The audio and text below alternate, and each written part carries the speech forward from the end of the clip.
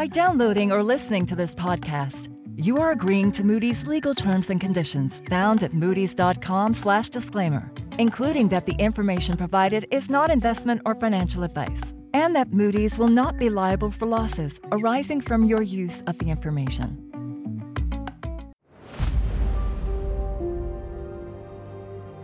To quote Yogi Berra, the New York Yankees Hall of Famer and timeless philosopher, it's déjà vu all over again.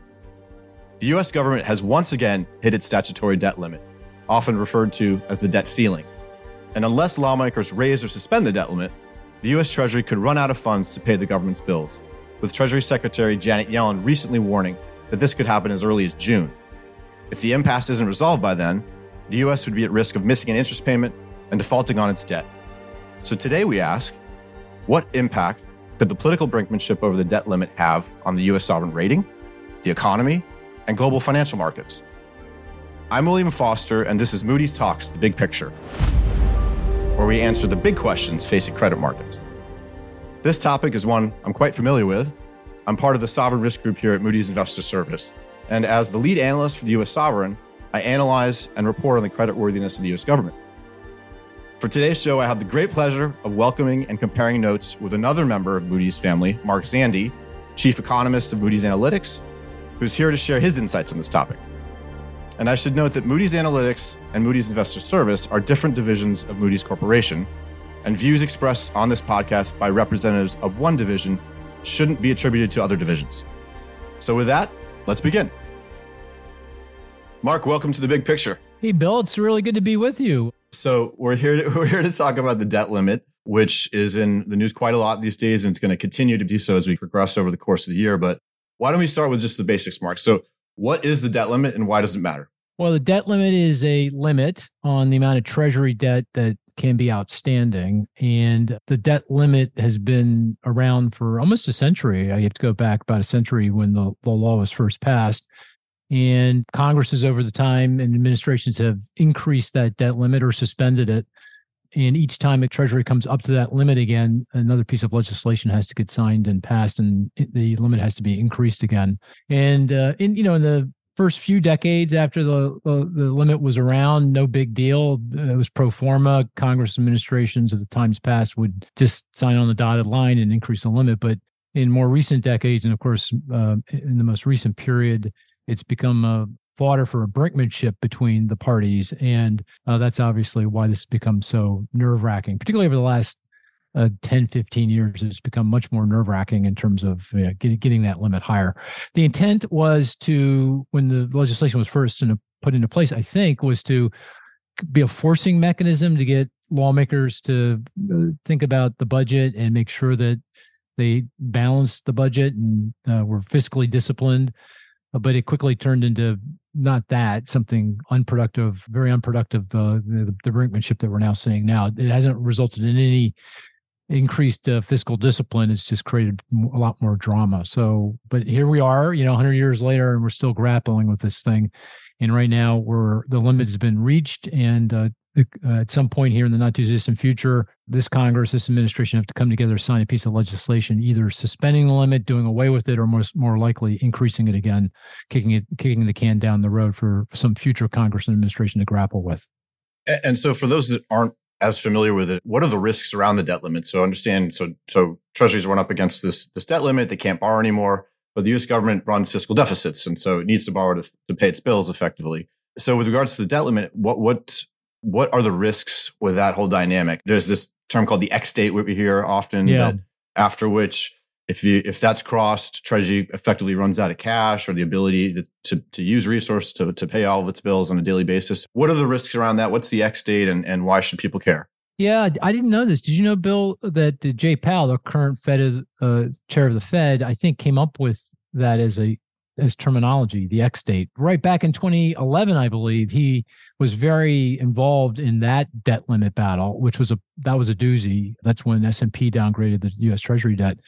And he was involved in trying to convince lawmakers to sign on the dotted line to increase it. And he came up, I think the lore is, I'm not sure if it's true, but the lore is that he came up with the X date. Next date is you hit the limit. The Treasury has so-called extraordinary measures they can use to kind of pay the bills for a while. They've got some cash on hand. They got government pension funds they can use to create room so that they can continue to pay the bills. But at some point that runs out, and that's the X date. And by our estimate, my colleague Bernard Yaros, who down and dirty with the daily spending and tax revenue data, thinks that it's going to be somewhere around that August 15th debt payment. There's a debt payment due to bondholders on the 15th of the month. And that may actually end up being the so-called X date, the date when Treasury, if there has been no legislation increasing or suspending the limit, that Treasury is not going to be able to pay everyone on time. They're going to have to make some decision around that. Do you guys in the rating agency have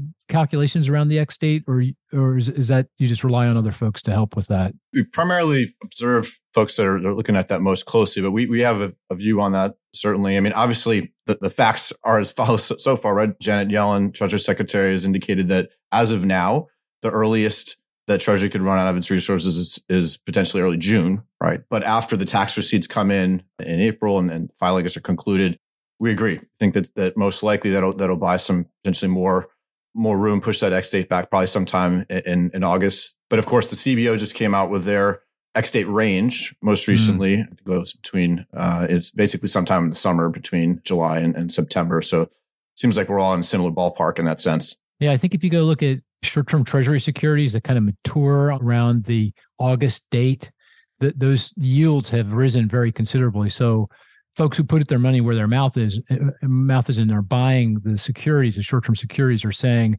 they think the X date is sometime in August because they're demanding a higher interest rate to compensate for the risk that they might not get paid on time. So that's another indication.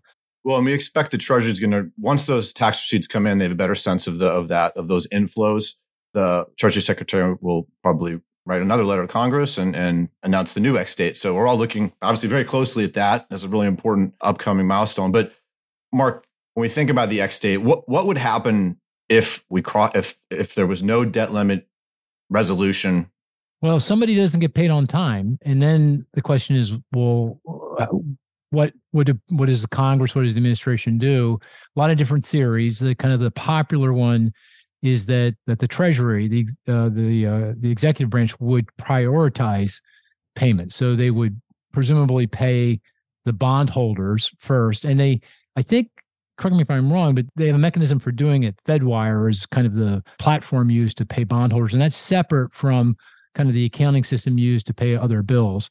So the Treasury would pay bondholders, see how much cash they had left over, and then they'd pay other creditors. That could be a Social Security recipient, that could be the military, that could be just even the electric bill for a federal building in Omaha, Nebraska. The GAO did a nice study back in the last round or the one before that, last round of brinkmanship, and said that probably the most likely thing what the Treasury would do would be to collect enough cash to pay all the bills on a given day and then pay those bills and then move on to the next day, raise enough cash and pay those bills. Because you think about it for a second, there's a blizzard of bills. There's no way the Treasury can or anyone else can go in, change the computer software to say, oh, I'm going to pay the Social Security recipient before I pay the military, before I pay whomever, and they're not going to be able to do that. So, by the way, I'm curious what you think about this. They can't literally prioritize, except for perhaps the bondholders, that the political pressure to not pay bondholders is going to intensify pretty quickly. Because you can think about the politics here, because there's going to be stories on TV of the Social Security recipient. This is an elderly person not getting their check on time. And then someone's going to be saying, well, look, we're paying Chinese bondholders, we're paying Saudi bondholders, we're paying British bondholders, we're paying Japanese bondholders, but we're not paying the 80-year-old woman sitting in Albany, New York. So that makes no sense. And so even if we prioritize, it doesn't feel like that's going to solve any problem. It's not going to mean that there isn't going to be turmoil in markets, because global investors are going to say, hey, how long can this last? Then I'm going to get paid and someone else in the U.S. is not going to get paid. Does that make sense to you, what I just said? Does that resonate? It does, absolutely. I mean, that's part of the reason why we expect very clearly from Moody's Investors Service, where we responsible for the U.S. sovereign credit rating, and the way that we look at it is we have a AAA rating on the sovereign with a stable outlook, and part of that, obviously, when you talk about the debt limit, that's indicative of our belief that the debt limit will be resolved before the X date. And if somehow the X date was crossed, that prioritization of payments would first and foremost, ensure that debt service is paid first so that there would be no missed interest payments. But to your point on other payments, that's a much more complicated scenario. We've never been there before. And we would expect a lot of political pressure, financial market pressure, just general pressure from the public that around those payments, because of the economic implications that could have and financial market implications, that would result in the lawmakers quickly resolving the debt limit as soon as possible after that ex-date might be crossed.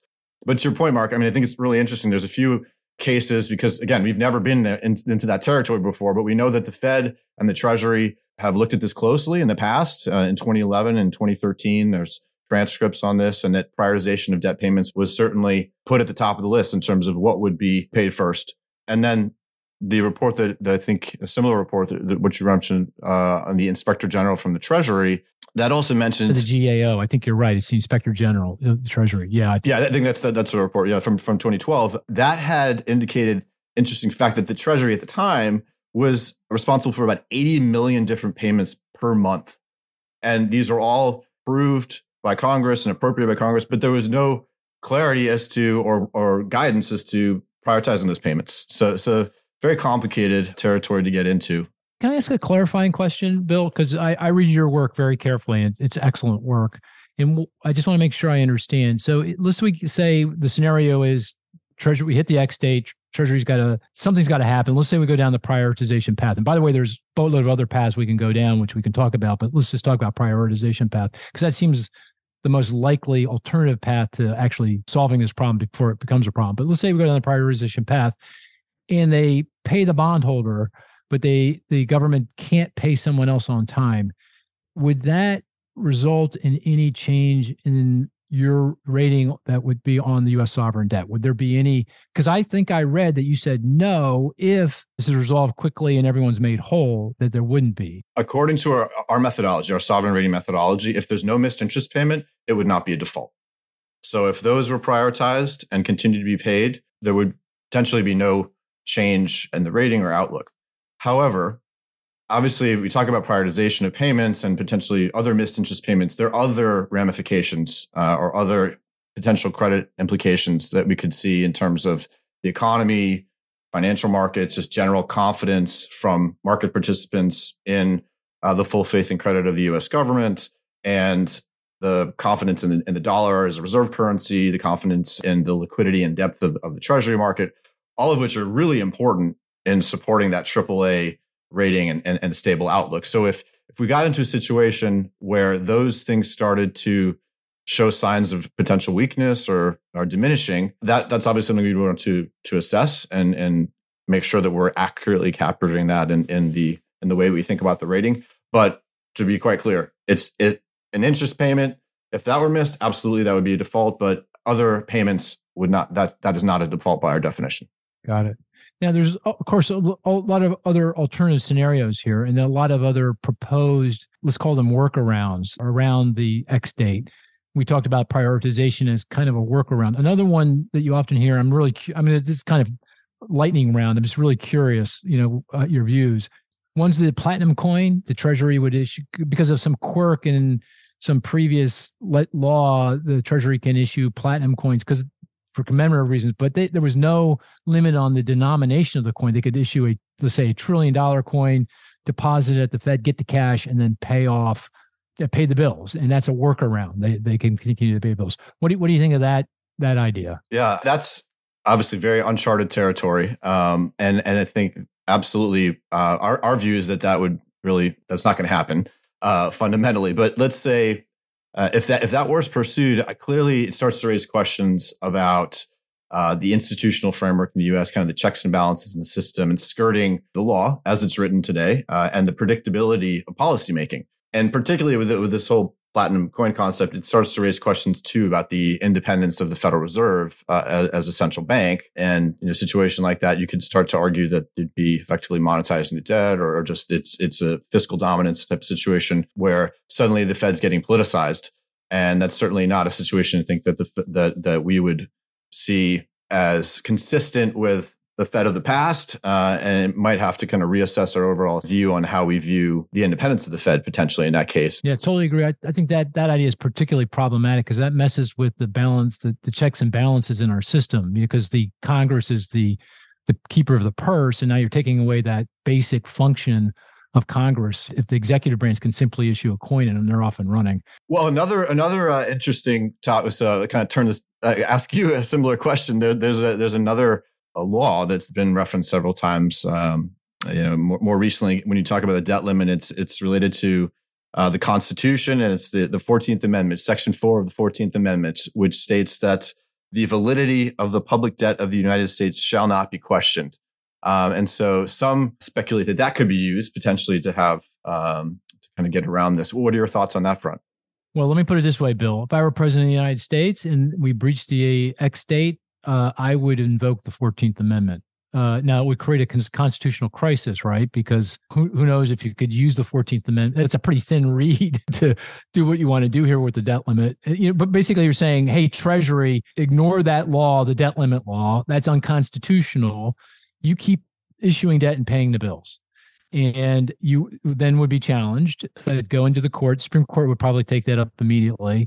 My guess is that within a few weeks, they would rule. Kind of, my model here is Bush v. Gore. Remember that constitutional crisis over the 2000 election that went into the Supreme Court. The Supreme Court decided in about a month. I suspect that'll be the case here. And then we'll see. My guess is that the Supreme Court probably would say it's constitutional. And, politically, from the president's perspective, he could say, look, I'm exercising what the Constitution says, my interpretation of what the Constitution says. And by the way, I believe that the government has a duty to pay its bills on time, and I'm going to pay the bills. Till somebody tells me it's not constitutional for me to do that. So I think that's a winning strategy, politically as well. So if I were the president, I think I'd go down the 14th Amendment path. So I suspect you have a different perspective on that, though. Well, yes, we sit on different sides of this. Is from Moody's Investors Service, and that's Mark and Moody's Analytics view. Our perspective from the ratings agency is we expect the traditional path to be the one that's used this time around, as it has been. And I think over 100 times since World War II. I think that's the most. No, wait. But Bill, just to push back, this is the scenario where you hit the X date. So I agree with you. I totally agree with you.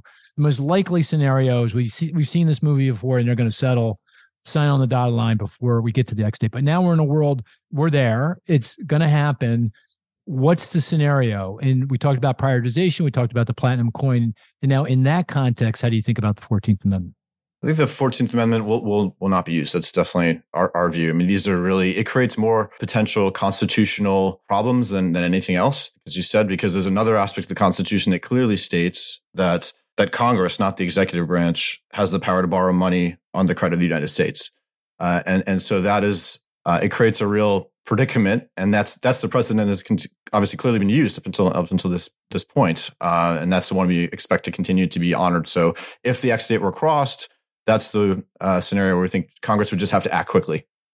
We expect that it would. If there was an interest payment that was missed, we think there would be, just as we were talking about early in the conversation, so much pressure ultimately from the public, from politically and from financial markets that would really force the issue, and Congress would respond quickly by resolving the debt limit within using the traditional path. There's other ideas like a premium, sell a boatload of premium bonds. We don't even go down that path, but that only buys you a certain amount of time. Prioritization doesn't work. It's not going to work. Just at some point, politically, it's not going to be possible to pay bondholders. So if you're in that kind of, then what are your options? You're right. The best option is sign on the dotted line and increase the debt limit. But if that's not happening, what do you do as president of the United States? So I don't know. It just feels like that's the most logical solution to me.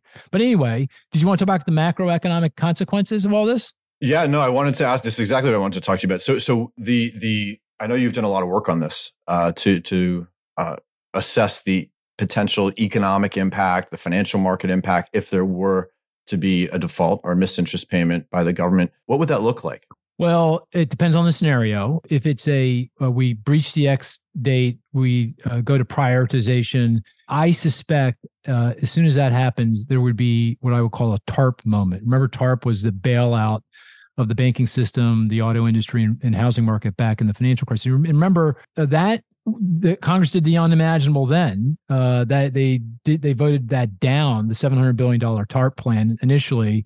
Markets lost their minds. It was chaos in the stock and bond markets. Funding markets started to seize up. Obviously, the economy was already, I remember getting a call from the CEO of a major retailer calling me saying, can you please talk to someone because my suppliers can't get the credit they need to be able to deliver the things I need to sell in the store. And if they don't get credit in the next few days, I'm going to start shutting stores down. So those are the kind of calls I was getting. And so that was complete chaos. But because of the chaos and because everyone politically was losing, they decided, Congress came back together within 24, I think it was 36 hours, and voted for TARP and put it to rest. That feels like, to me, if they don't, the most likely scenario again is they sign on the dotted line before the X date. The next most likely scenario is they breach and they try to prioritize, but it's just chaos, and they double back and they sign on the dotted line. If they do that, in my mind, the economy goes into recession in all likelihood, in part because the economy is incredibly vulnerable as it is. You got most economists out there thinking we're going into recession without a debt limit breach. Now you throw the debt limit bomb into the middle of that. That just feels like we're going in. People are going to lose faith and we're going to go in. So I don't think we can avoid a recession, even if it's just a simple TARP moment. In my view, investors would mark up the probability that this is going to happen again. What will happen is we're going to keep coming back to these debt limits. And if we breached it once, we may breach it again. If Congress did it once, they could do it again.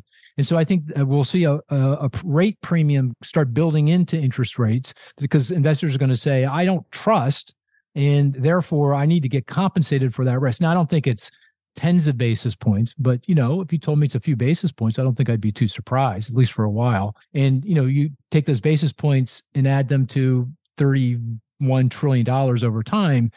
That's a lot of money. That's a lot of money that taxpayers are going to lose because of the silliness that occurred. But I can take these scenarios down an even darker path, and we have, obviously.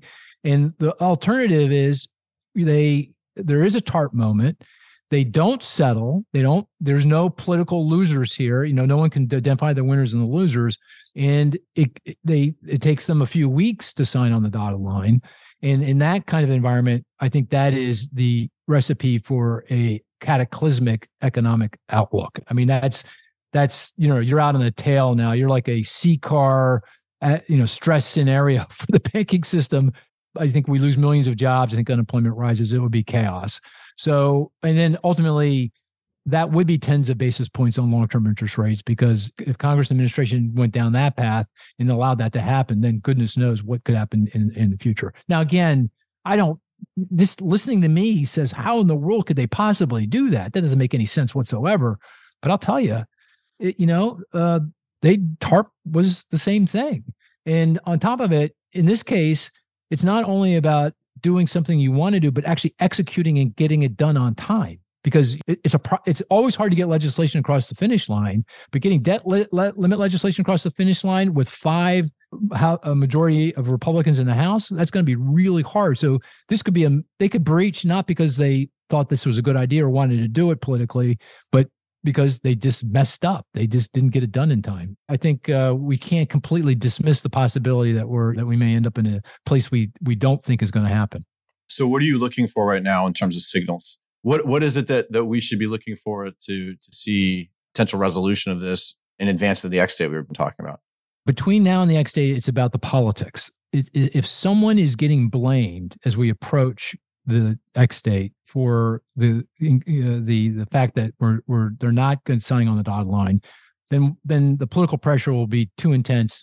They'll sign and we'll move forward. Or alternatively, the pressures in the financial markets could intensify if we get closer and closer, and investors aren't sure that we're going to get across the finish line in time, and that could put pressure on. So I would watch the kind of the political wins here. I know economists want to look at data, but here we got to look at the political wins. Who's getting blamed?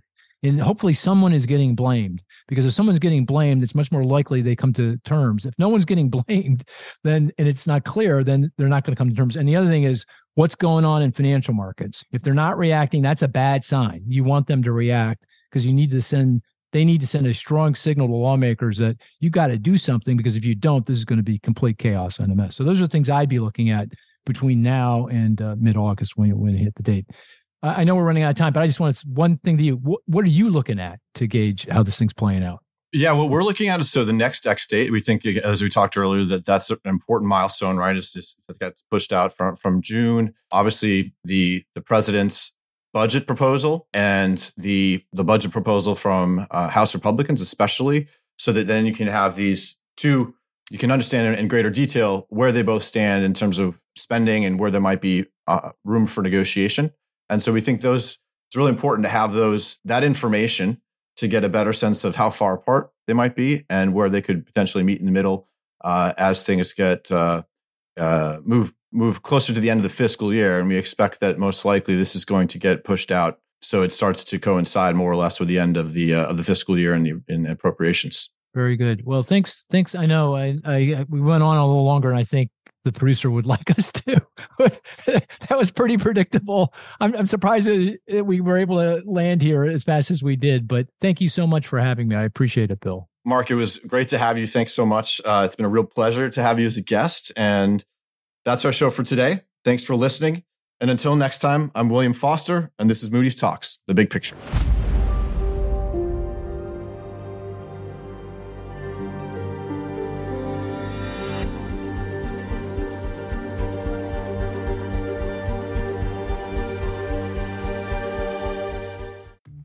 Thanks for listening to this Moody's Talks podcast.